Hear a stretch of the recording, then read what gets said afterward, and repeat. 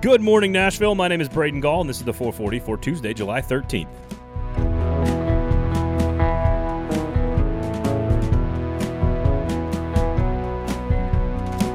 Today on the show, Zach Lyons of the Football and Other F Words podcast joins the show to try to explain to us the bizarre relationship Titans fans have with the so-called national media.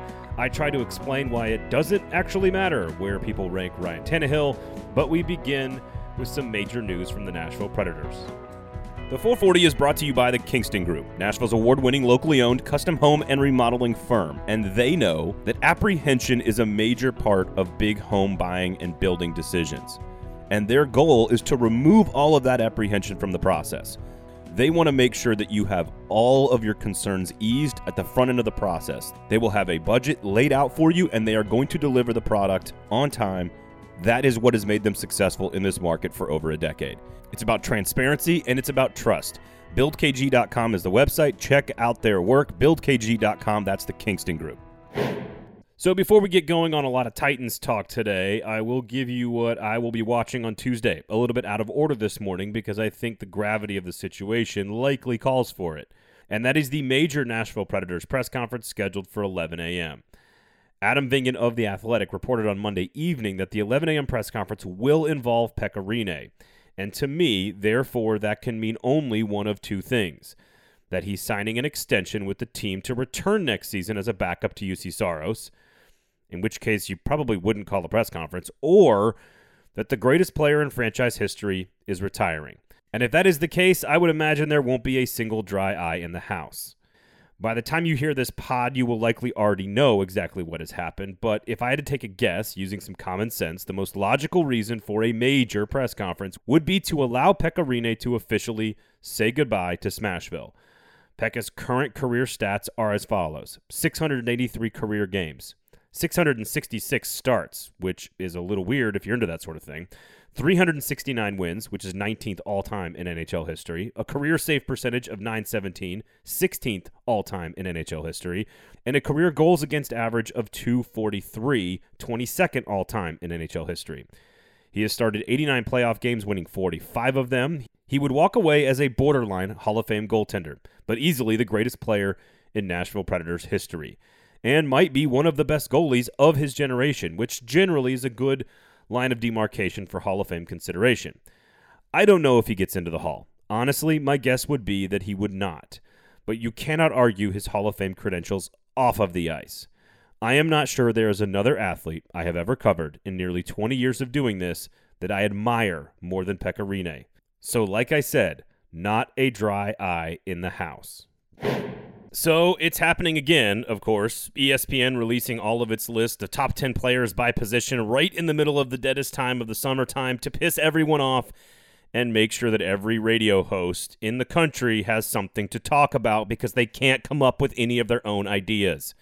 I've already bitched about this topic and this issue enough, but of course Monday saw ESPN release its top 10 quarterbacks. I don't care about the list, and sure, there are lots of guilty parties in Nashville that all they did was bitch and moan and complain about the fact that Ryan Tannehill wasn't in the top 10.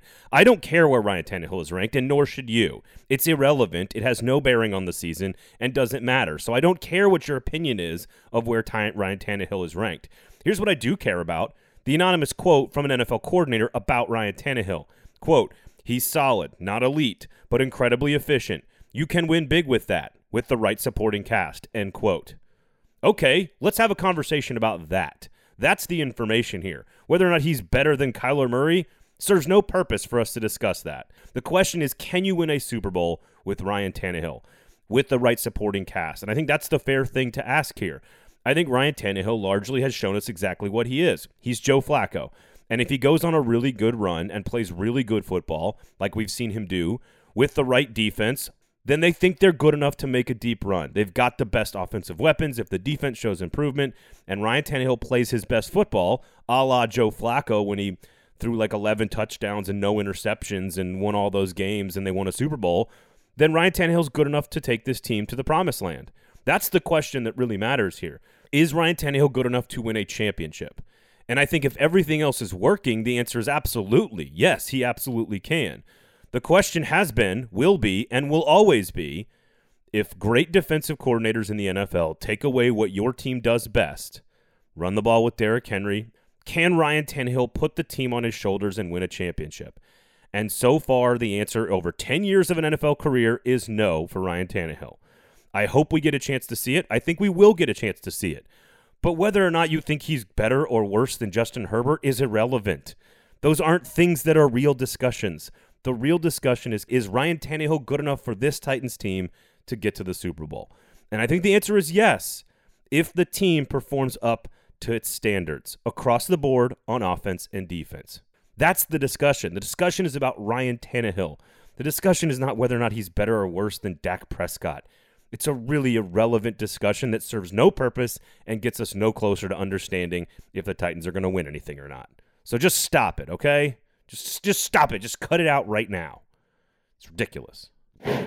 So I had some questions about the Tennessee Titans fan base and their reaction to the national media and the coverage that their team gets. So, of course, I turned to the voice of the Tennessee Titans fan base, which I mean as a compliment, Zach Lyons, one of the hosts on the Football and Other F Words podcast from Broadway Sports Media.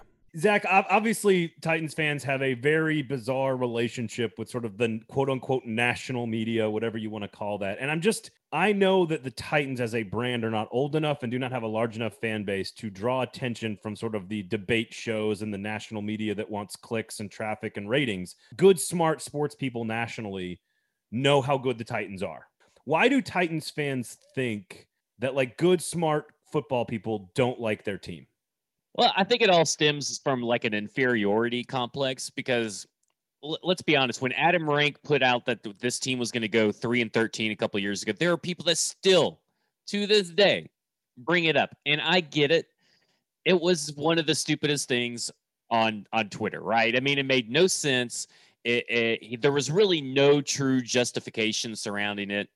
And maybe he's not the smart person you're alluding to, but at some point, you just got to let it go, and you need to worry about what you think about your team, and you need to worry about what the team thinks of its own team. The ownership thinks of its team. I mean, this team thinks it's in the Super Bowl window, right? John Robinson thinks it's a Super Bowl window.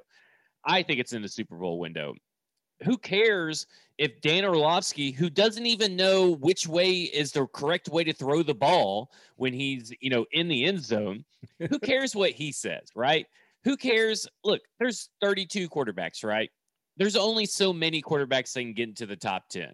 And when you really break it down, you don't know what everybody's criteria is. My criteria could be, and I would never use it, but quarterback wins.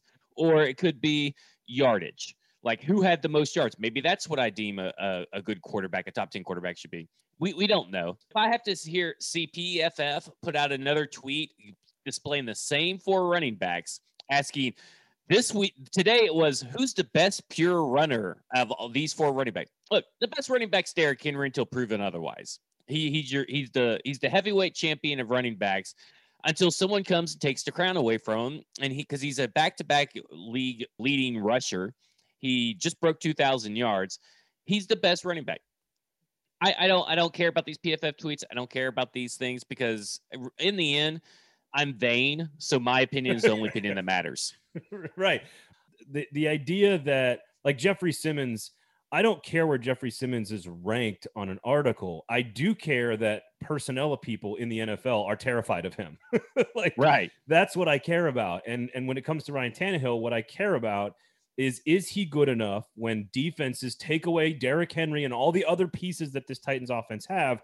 Is he good enough to carry you to the Super Bowl or win a game or 2 or go on a hot streak like Joe Flacco did to win a Super Bowl? We don't know the answer to that question because we haven't seen that situation present itself yet. Yeah, I mean, I think there's an argument that could be made that we have seen him take over games when Derrick Henry hasn't been effective and stuff. So could it happen? Yeah. I mean, will it happen? Hopefully we never really have to find out, and Derrick Henry and this team just makes it really easy, right? I mean, the team, the way it's built now, it's a quarterback's dream, right? You have two outstanding wide receivers, and you have a really, really good number 3 wide receiver who could be a number 2 on most teams, and Josh Reynolds.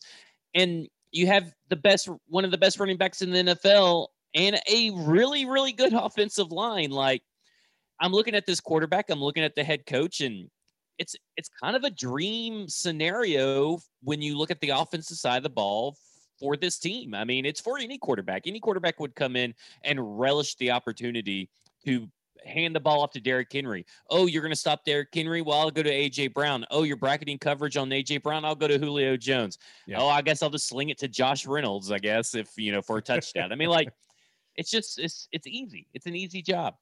Well, I'm with you. I think the idea is all the changes on defense and all the weaponry on offense make it so that he does not have to be perfect and carry a team, because very few people can actually do that. So, Zach, always a pleasure, man. Never short on opinions. That's why I like talking to you. That's why I like listening to the podcast, Football and Other F Words, with yourself, Mr. Lebowski, Mike Herndon, of course, all on Football and Other F Words, out every single Tuesday from Broadway Sports Media. Always a pleasure, my friend. Nice talking to you. Hey, thank you. The 440 is brought to you by the Kingston Group. BuildKG.com is the website. Go take a look at their work. Whether it's a new garage or an outdoor space or an entire new addition to your house, there are examples of their amazing work all over the website and the socials, so go check it out. They are Nashville's award-winning, locally owned custom home and remodeling firm. Go to the website, BuildKG.com, and remember the name, the Kingston Group. Outside of the 11 a.m. Pekka Rinne press conference, I, of course, will be watching the Major League Baseball All-Star Game at 6:30, wearing my Pete Alonso jersey like the 5-year-old child that I am. Anyway, thank you guys all for listening. We appreciate it. My name is Braden Gall. You can follow me on Twitter at Braden Gall, at 440 Sports on Twitter and Facebook. Rate, review, and subscribe. This, of course, has been the 440 for Tuesday, July 13th. The 440 is a production of 440 Media, written and produced by Braden Gall, music by William Tyler.